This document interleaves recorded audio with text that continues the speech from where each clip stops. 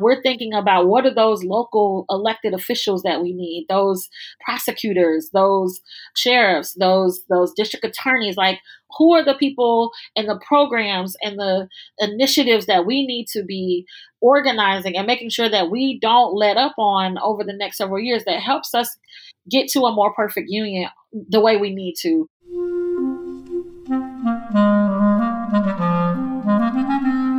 Hello, this is the Great Battlefield Podcast. I'm Nathaniel G. Perlman. A great political battle is being fought right now between progressives and the forces of reaction on the other side. This show is about the political entrepreneurs and other progressive leaders who are finding new or improved ways to fight. In today's episode, I welcome back DeJuana Thompson, who runs Woke Vote and Think Rubik's. She spoke to me last in 2018, so please listen to that episode first if you'd like to get to know her biography and work to that point. In brief, she's a community organizer and consultant who's worked in campaigns and government, ranging from the DNC to the SBA to the Obama campaigns and Cory Booker's Senate campaign. She told me how Woke Vote has been growing, active in many key states, and making a difference in building community power, including through voter turnout. So, first our sponsor, and then my interview with DeJuana Thompson at Woke Vote.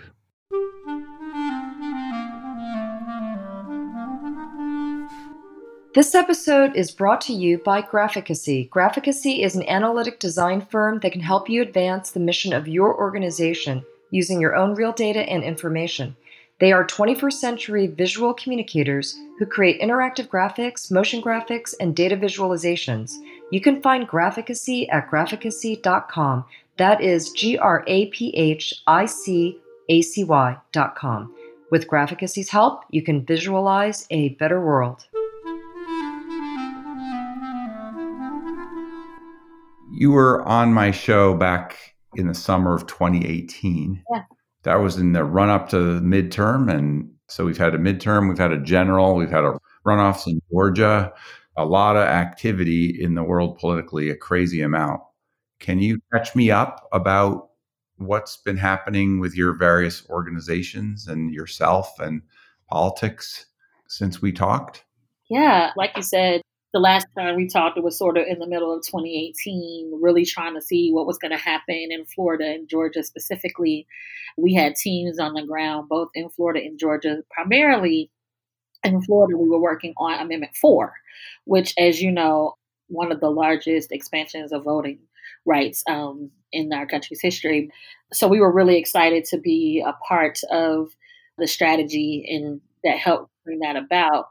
And of course, we were on the ground also in Georgia. Some of our individuals, this is their first time, activating or organizing. Some people, that we work with, they had lost faith in politics and the political system and the justice system. And, we do this work of engaging them and bringing them back in the fold. And then, 2018 happens and it's like, oh, we did all this work and we still didn't get, we weren't able to elect, a leader like Stacey Abrams or at the time, Andrew Gillum.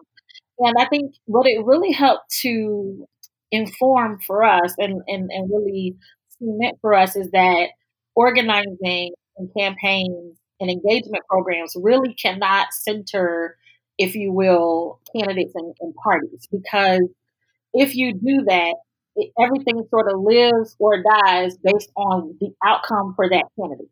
It's really hard to help people to build or draw the line between the win or the loss and their power. So what we've always done is help people to understand how to power map and move from opportunity to opportunity to continue to ultimately change the material conditions of their community. So that's why, in 2018, even after what happened, in Georgia and Florida, particularly in the governor's races, because we had focused holistically on what does it look like to engage more voters, to train more leaders, what does it look like to do more issue-based organizing, we went into 2019 still invigorated around, how we can build power. And we really started to focus more on training leaders. We knew that 2020 was going to be an incredible year as it relates to what was necessary to sort of shift this country. We knew we were going to be a big part of that, but we knew we needed to build teams. And so we started building teams in about 12 different states. So we were everywhere from Michigan, Pennsylvania, Wisconsin, North Carolina, Florida, Georgia, Tennessee, Alabama, Texas, Arizona, and parts of California. And so, as you can imagine, that's a lot of work. But what we were doing was really connecting with local leaders about the things that they care about first and building those relationships. And we had several fellowships, we had several boot camps, campaign boot camps. We worked with a lot of, we have probably now a little bit over 200 organizing partners in different communities, many, being entities that have been overlooked for so long within the traditional political and social power structure.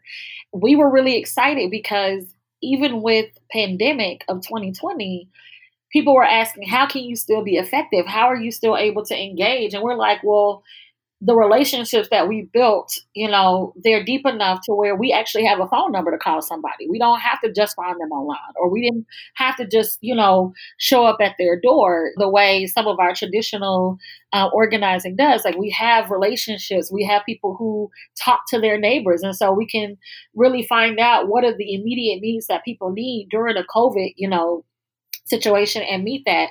So we were really excited. Woke Vote, it really became a immediate sort of partner for communities. We fed thousands of families last year during COVID. We helped pay bills. We became a central part of the fabric of a lot of the communities that we served.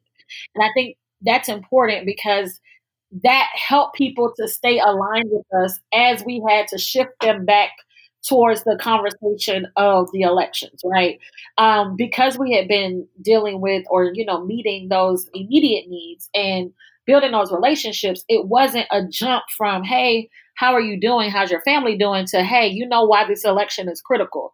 It didn't feel like we were cold calling them or, randomly showing up. We had been there in some instances in places like Florida, Georgia, and North Carolina. We've been there since 2018.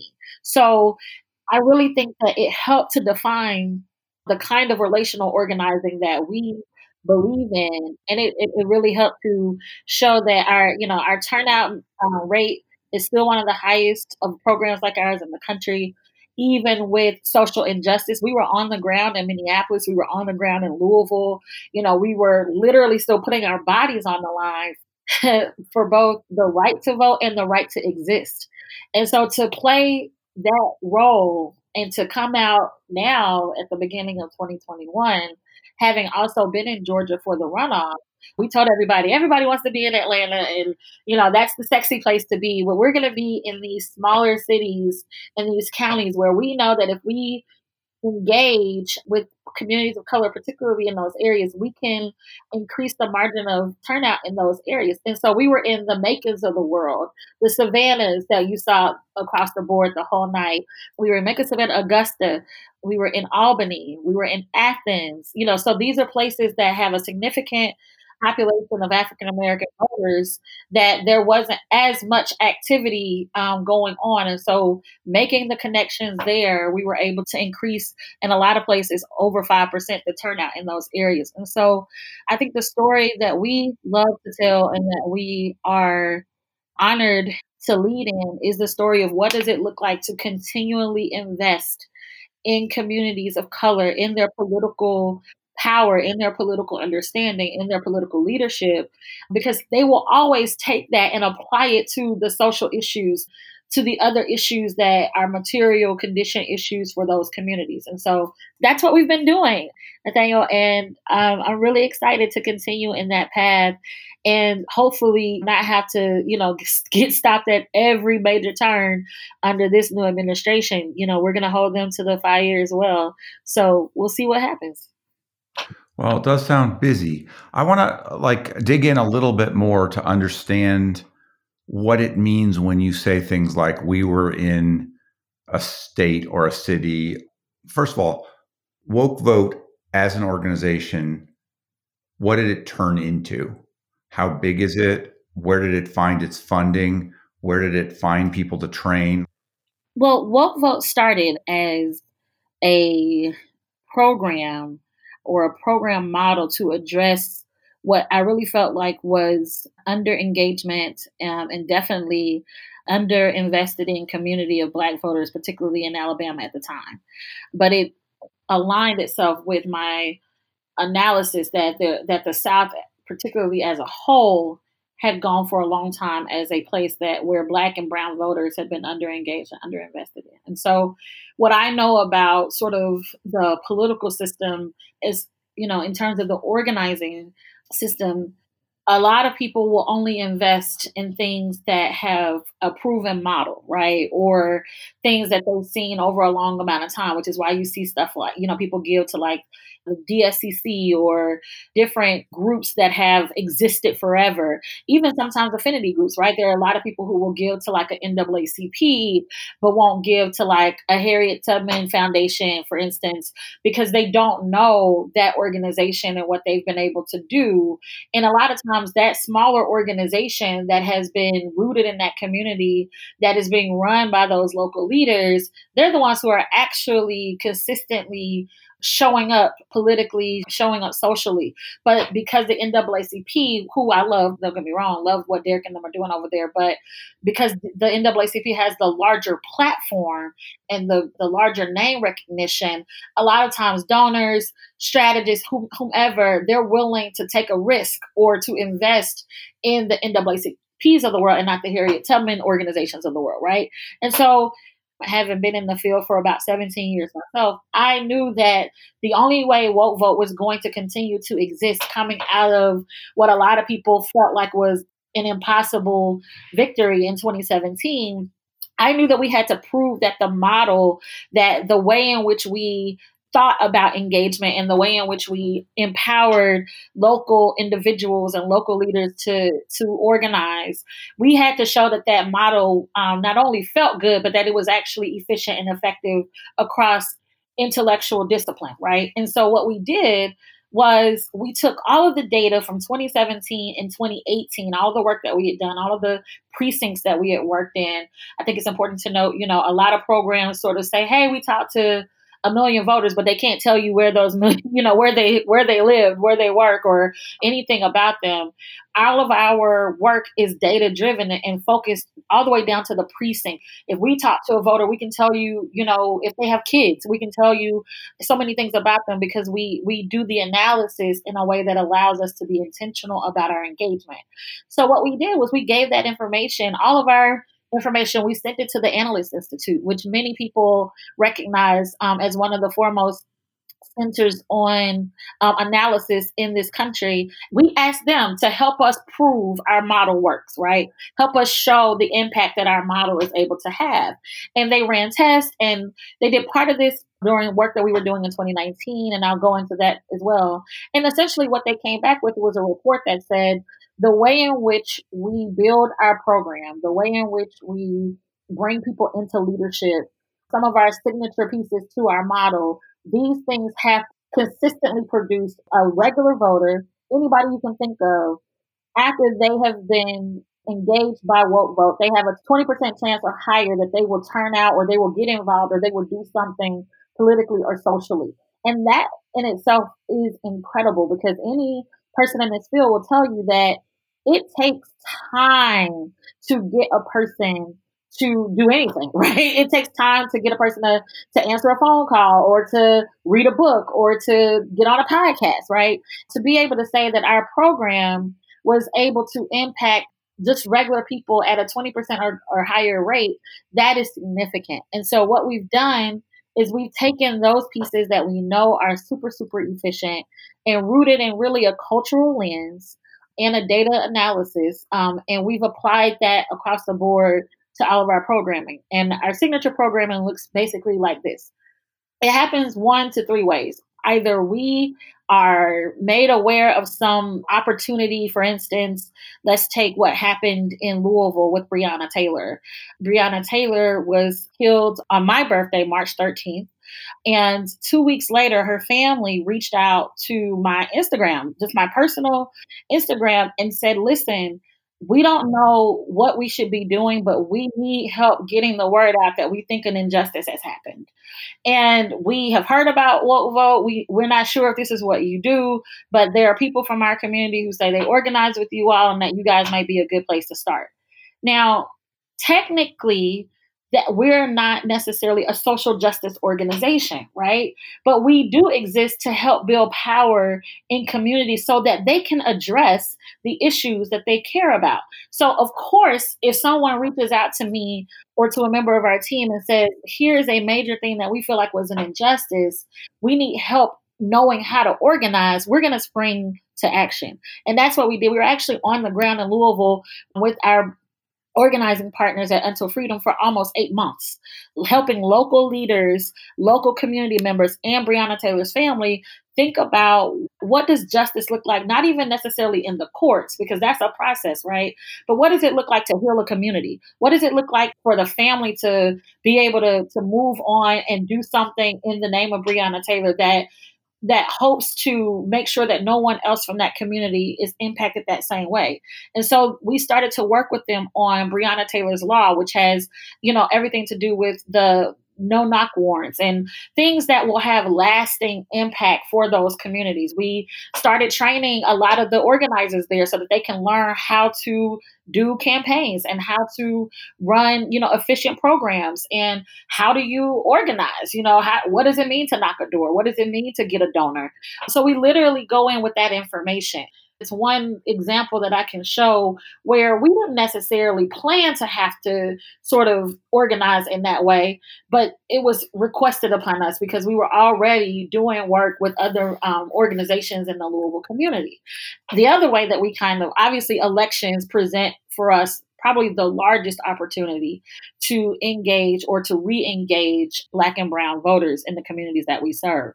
Well, we always say that voting is not the way that we're going to liberate our communities. We always say that voting is a tool of liberation. So we need to always be working towards increasing the vote, using the vote to vote in leaders, righteous leaders, and to think through that process. And so essentially what we are able to do is we focus on what the system has called low propensity voters. We like to call them underengaged voters. Typically, these are people who have not voted in the last 3 or 4 election cycles, right? For what local or federal or statewide.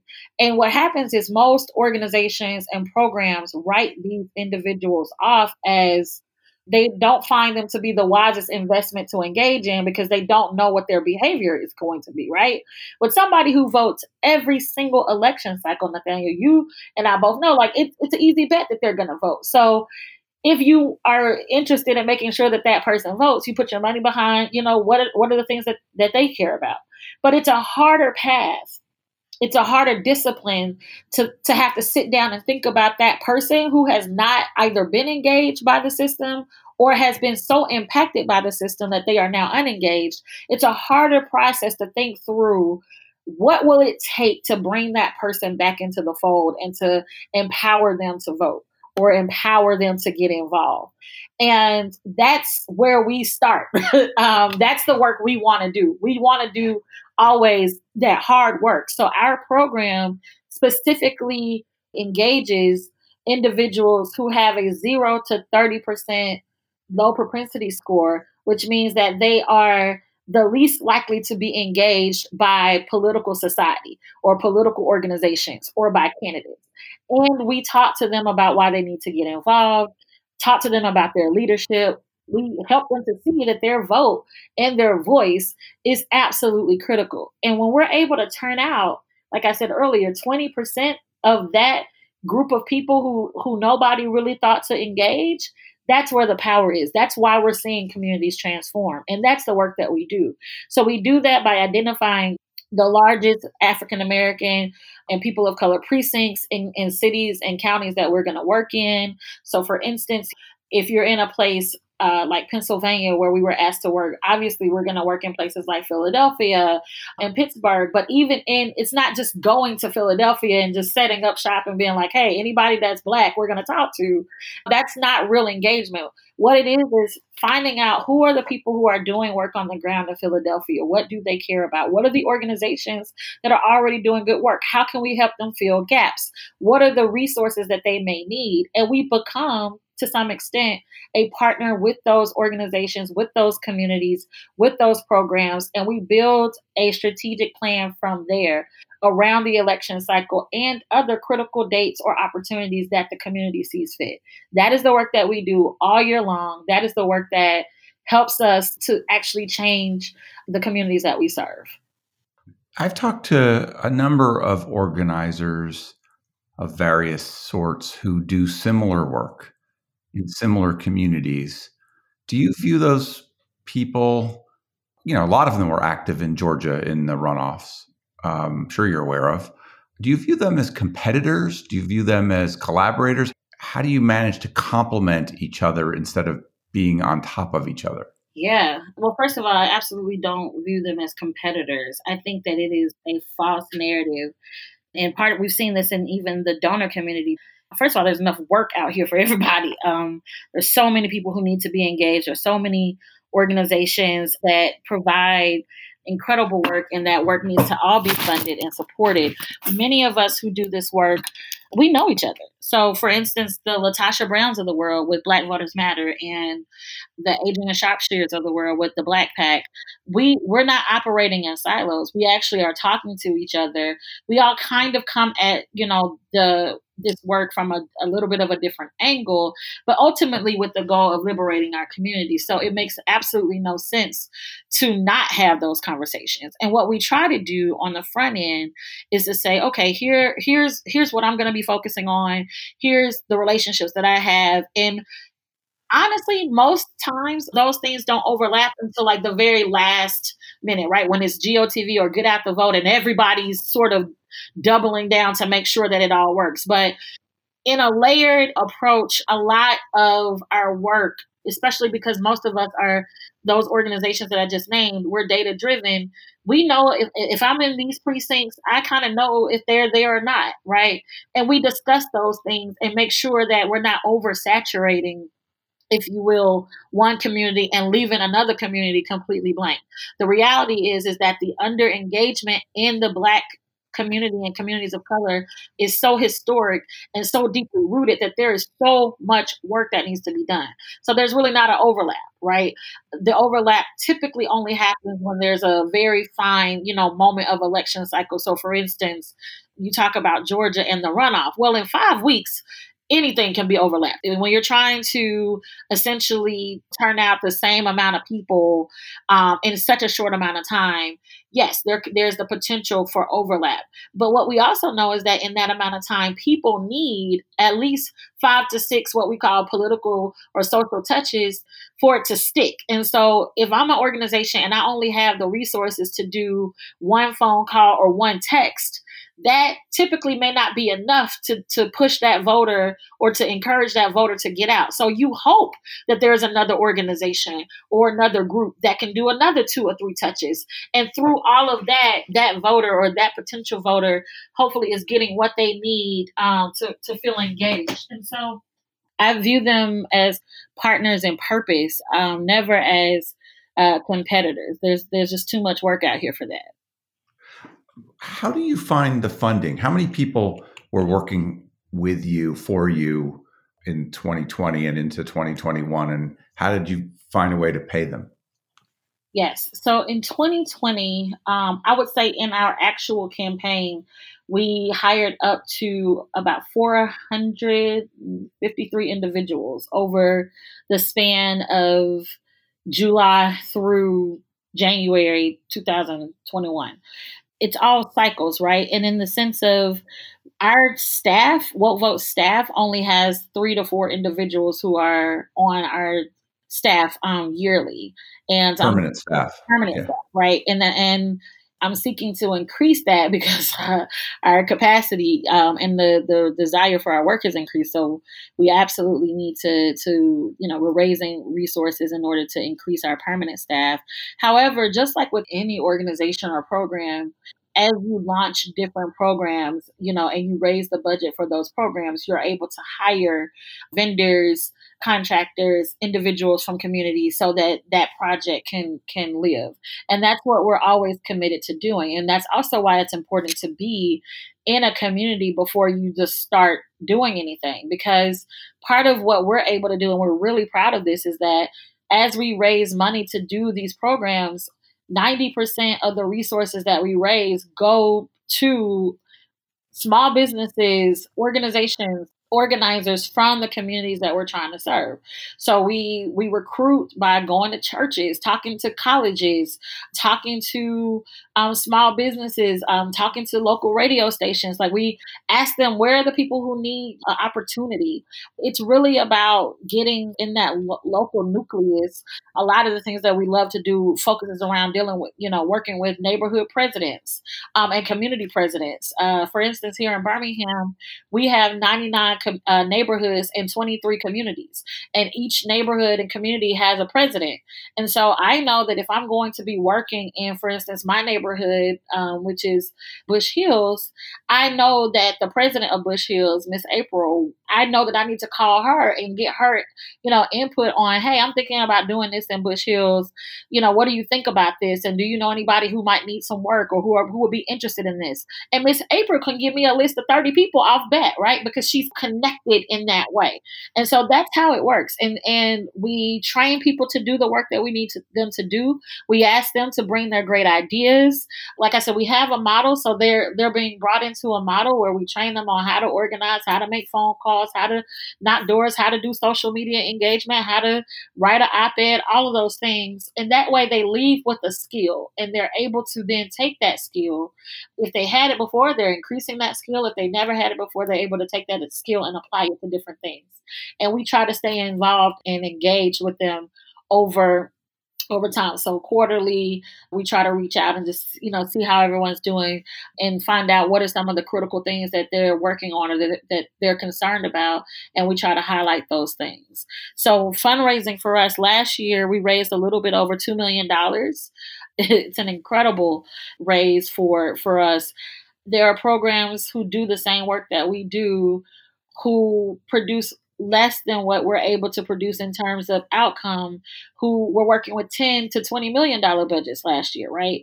And so I think it's still a conversation around value, how people value political engagement, how people value building the political power of Black and Brown communities, what that needs to look like to address the gaps in the funding of organizations like mine versus, organizations, for instance, maybe I think, we were talking about, and by we, I mean, there's a sort of a collective of organizers that I've worked with since 2008, when we were all working on President Obama's first campaign. And we all met at that time, and we were talking about how, it was nothing for us to be told, like, hey, we need you in North Carolina tomorrow, and you might be in Texas, right? And there was no stipend or anything. It was just, we doing real important work, get to North Carolina, or, wherever it is. And so, but today, in the year of our Lord 2021, people are like, wait, you want me to get where without no gas? There's a different set of circumstances. We're in the middle of different pandemics. Our country has taken several, hits as it relates to our economics. And I think that the reality is that people need more, the resources that are necessary for people to be able to engage at the rate or the level that we need them to.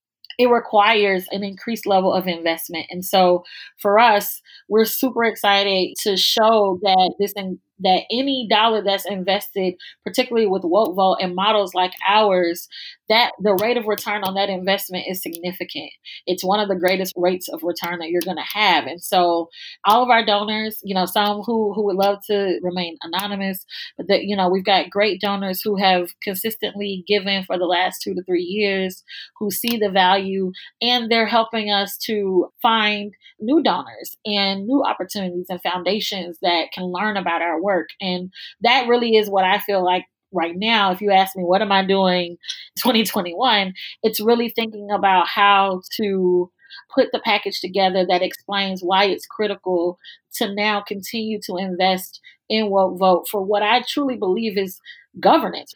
Again, we're in a different space as a country politically, but there's still so many things that need to be addressed and that are going to be addressed both on the local level and on the federal level. And that's going to take buy-in of communities and community leaders. And so this, especially if we want to get to 2022, where we're going to be right back in the space of needing to organize in a major way around the midterm elections. And so you cannot piece together programming and imagine that people will have a holistic understanding of power.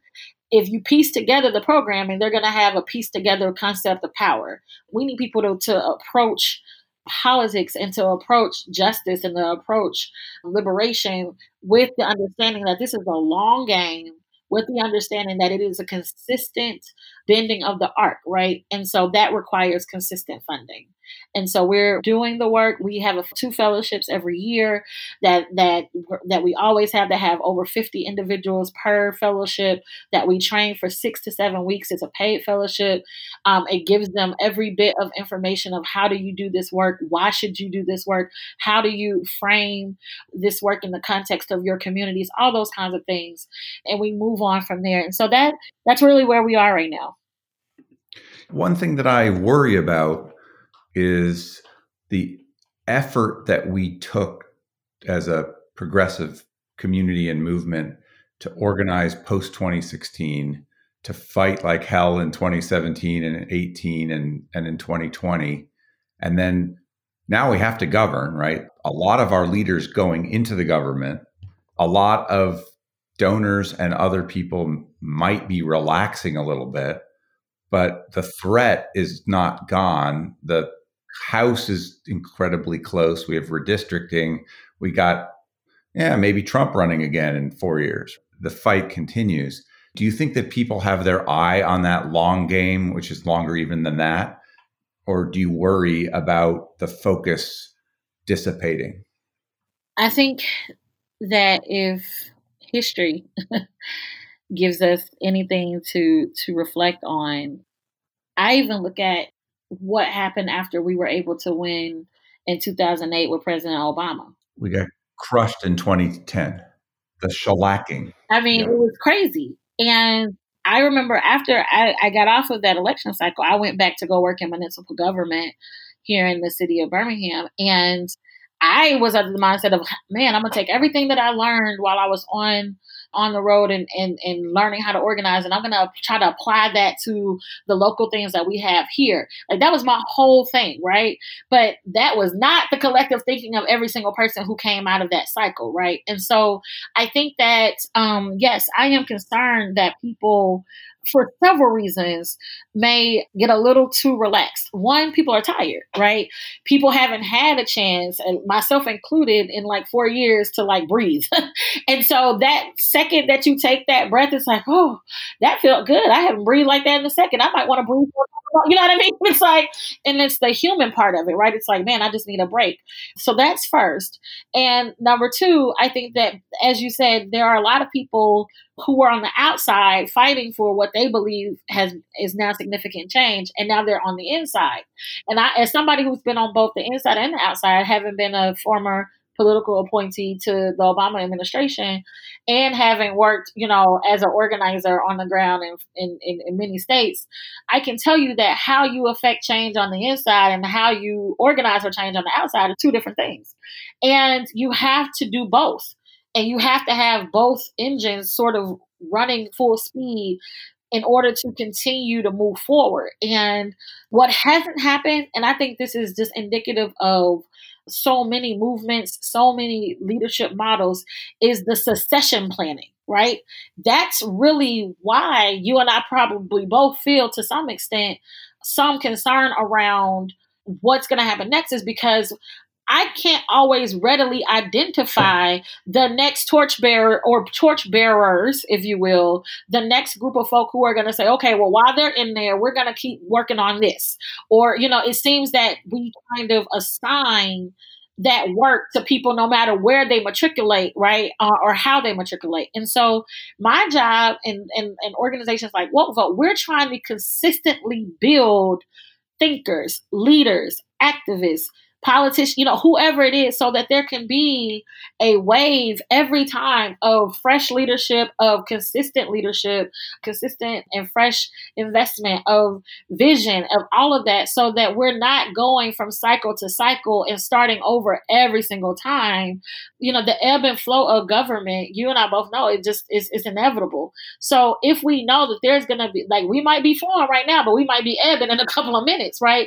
So what are we planning right now so that the impact of that is not so great on the people that we serve? That's the work that I'm trying to do right now. And that's the work that I think a lot of organizations like mine, who are closely aligned to, more of a grassroots model, we're thinking about what are those local elected officials that we need, those prosecutors, those sheriffs, those district attorneys, like, who are the people and the programs and the initiatives that we need to be organizing and making sure that we don't let up on over the next several years, that helps us get to a more perfect union the way we need to. That really is the work. This is like the golden moment, which is why when people ask me, like, have you taken a break yet? I'm like, I knew I couldn't take a break in January, right? Because this is this is actually the time where you have that conversation where there's still enough of a memory of like everything that we just went through in 2020 and the hope of what could be different right now in January of 2021, that I guarantee you by April of 2021, people will have forgotten half of what happened in 2020. Some folks have forgotten that they tried to take over the Capitol just 2 weeks ago, right? We have to keep up, if you will, with the way in which the cycle of information changes. That's the same aggression that we kind of have to have with how we continue to organize. All that is true. However, there aren't that many people who bring what you bring to this fight.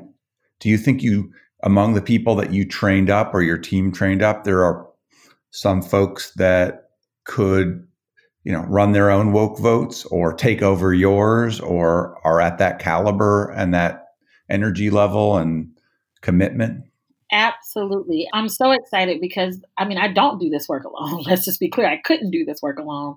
And so we have regional leaders who, for instance, I can lift up, the names of Ben and Tally, who were our organizers in Macon, who were new to Woke Vote during the work that we're doing in Georgia. And now we're working with them on building out programming for that whole region. And they're going to be leading that. These are two gentlemen who have already been incredible leaders in their community, who have sort of the support of both the local leadership and also the community there, who are great validators for what needs to happen. They're now going to be building out a Woke Vote chapter for that region. I won't be the person there doing that work, right? I've trained Ben and Tally, and now it's going to be Ben and Tally who are taking that next step and identifying new organizers and training them and bringing them into the fold. And so for me, if an organization is not consistently doing that, replicating it, so building new leaders, charging them to actually lead and do the work, and allowing them to imagine to some extent what that work needs to look like, inevitably, you're not going to exist. And so we have right now about 16 Woke Vote chapters. The goal is to have about 30 by the end of the year that are fully functioning, that have at least 10 to 15 sort of what we call full-time volunteers that are being led by a paid regional leader. That's the work that we're doing. Woke Vote it's blown even my mind, quite frankly. I was just trying to answer a call, in 2017, really trying to prove that the investment in our community was necessary. And then out of that came this organization. And I'm grateful to have led in this way for the last several years. But I also know that there are going to be brilliant minds, and some of those minds are with us right now. The Cameron Thigpens of the world, and the Deanna Reeds of the world, and the Davis of the world. Who David was with us in 2017, and now he's leading the Democratic Party in Raleigh-Durham, North Carolina, and he got all of his training from Woke Vote. And I can't help but be excited, about that, right? Again, we're not necessarily for party affiliation, but that was what he was able to do, and what he thought would make the best opportunity for him. And now he's doing some very significant things. He won his county, and they had not won that county in a while. And so these are the success stories. These are the things that, for me, it's the real work. It's the, how does this thing live beyond you? And that's what we're working on, right now. I think you rightly said that you don't want to focus too much on particular candidates, but you also mentioned the disappointments in the governor's races in 2018 in Florida and Georgia. There's talk that Stacey Abrams will run in Georgia this next time. Isn't a possibility like that something that you can't help but organize around? My political statement would be that I think Stacey Abrams won in 2018. I think the system failed Stacey Abrams in 2018. And what Stacey Abrams did was she addressed the system that created the opportunity for her to experience what she experienced. And now we're seeing the fruit of her, addressing that system. So whether or not I think she'll win or not, if she was to run again, that's a whole nother conversation. But the way in which Woke Vote then exists in that world is the way any candidate is going to win is with increased turnout, right? And so our goal is to always educate, empower, organize, and to turn out. Whether Stacey runs or not, when there's a governor's race, a gubernatorial race for Georgia, because Georgia is one of the states that we are anchored in, we are going to do the work of encouraging, engaging, educating people on what the choices are. Now, what we always say and what we always tell our voters is to look to choose righteous leaders. And what we have to then determine is, what is a righteous leader? What does that look like for our communities? What does that look like for the people that we serve? And people are smart. They can draw whatever lines that they need to draw. And so if we're saying, listen, here are the things we care about as a community. Here's what this role does, which a lot of people don't even do. Like we have had to put out documentation, videos, all kinds of things on, hey, here's what a governor does. Here's what a prosecutor does, so that people understand how it impacts or potentially impacts them and their families. And we say, here's what a good governor looks like. Here's what a governor that might cause us harm looks like. Now you figure out who you think the best person is, and now you need to get out and vote. And here's the best way to get out and vote. Here's the, all of those things. So we will absolutely be on the ground. Me personally, DeJuana Thompson, not speaking on behalf of Woke Vote or anything else, I would love to see, and support Stacey. She's a dear colleague, and she's a freedom fighter in her own right. And me personally, I would support, her doing that. But in terms of our program, and in terms of just really honestly the effectiveness of our program, we have to stick to the tenets of how we use how power is made in an election cycle. And really, power is made by turnout, right? And it's made about how you impact the actual turnout of the election. And so for us to be able to continuously say in the precincts that we work, the voters that we engage, they turn out at a higher rate than when others engage them, or non-engagement at all. That's really the power that we're building. And that's the program that's the most important. If you had to point to a key thing that you learned since we last talked, a lot coming in, what did you add incrementally? What did you discover, if anything? I really have been, I don't know if shocked is the best word, but maybe taken aback by how much internal conflict there is, even in the progressive space. And I think the reason I bring that up is when you have a common enemy, right, or a common issue that man, this is wrong. We can all, point to that this is wrong and we're going to organize around. It makes for an easier path. But when you feel as though the roadblocks are set up by those who are supposed to be in the space that you've both created and that you exist in, organizing through that is a lot different. And I think that what 2018 through 2021 showed me is that there are still so many internal conflicts in the progressive space, right? Around who gets funding, what programs matter, what does a viable candidate look like, or what community should we focus on?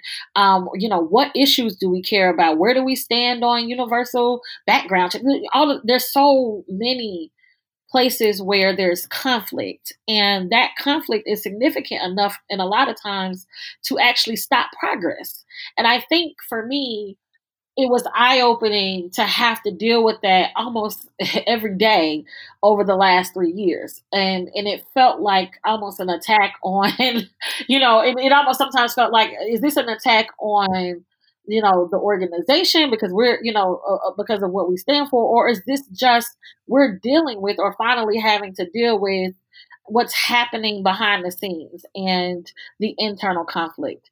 And I think what we've tried to do, at least I've tried to do with our team at Woke Vote, is, I always tell people, number one, we're going to assume best intentions first. So, let's assume that, that this isn't an attack. Let's assume that this isn't a glass ceiling. Let's assume that this isn't a chair being taken away from the table. But if it is, let's bring the wood, let's bring the glass, and let's bring everything else that we need so that we can move forward. Whether it's the easiest route or whether or not we got to, build a new way forward. And so I think that's really the last 2 years have helped me to really become a carpenter, a builder, and a consensus leader as it relates to just the internal workings of the progressive space. Politics is so complicated because people are so complicated.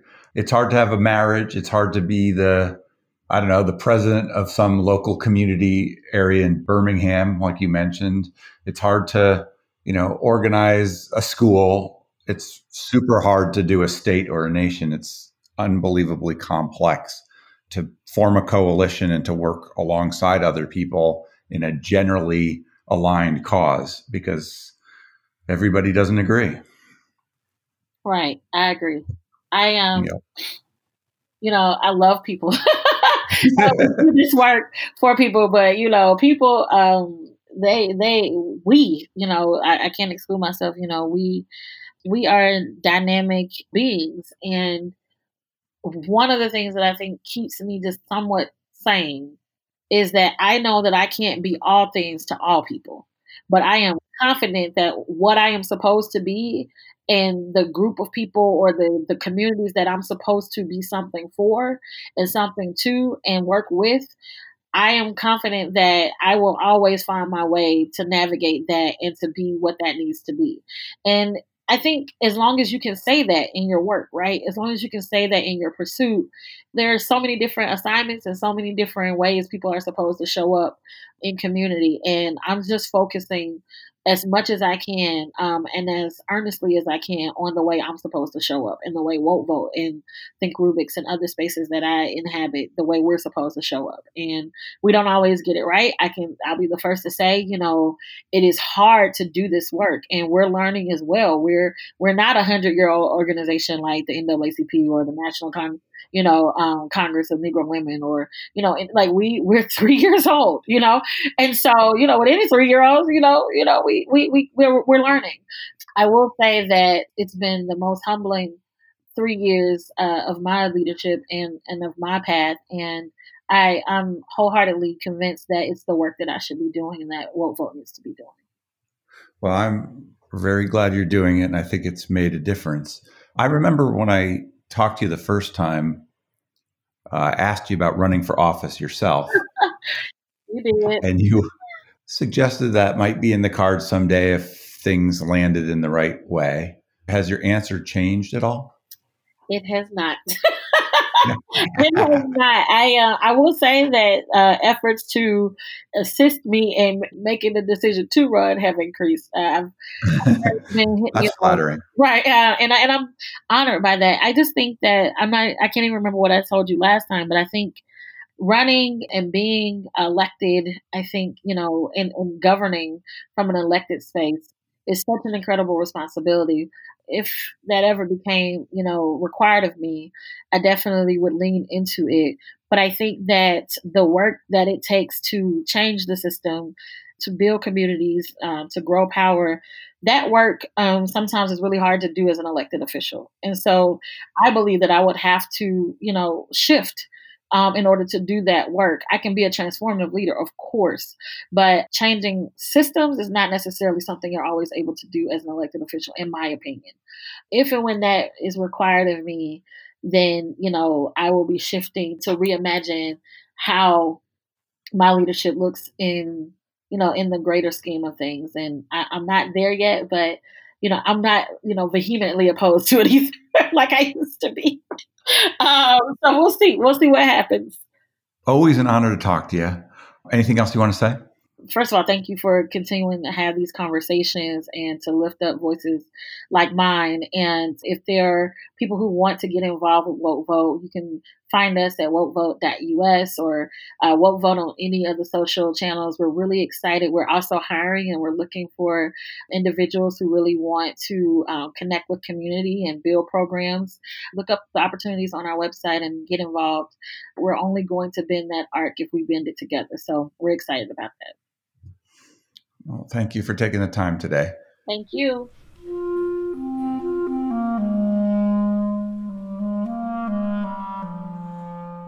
That was DeJuana Thompson at Woke Vote. DeJuana is at wokevote.us. This is Nathaniel G. Perlman with the Great Battlefield Podcast. You can find us at greatbattlefield.com or by searching for Great Battlefield in places where podcasts are found.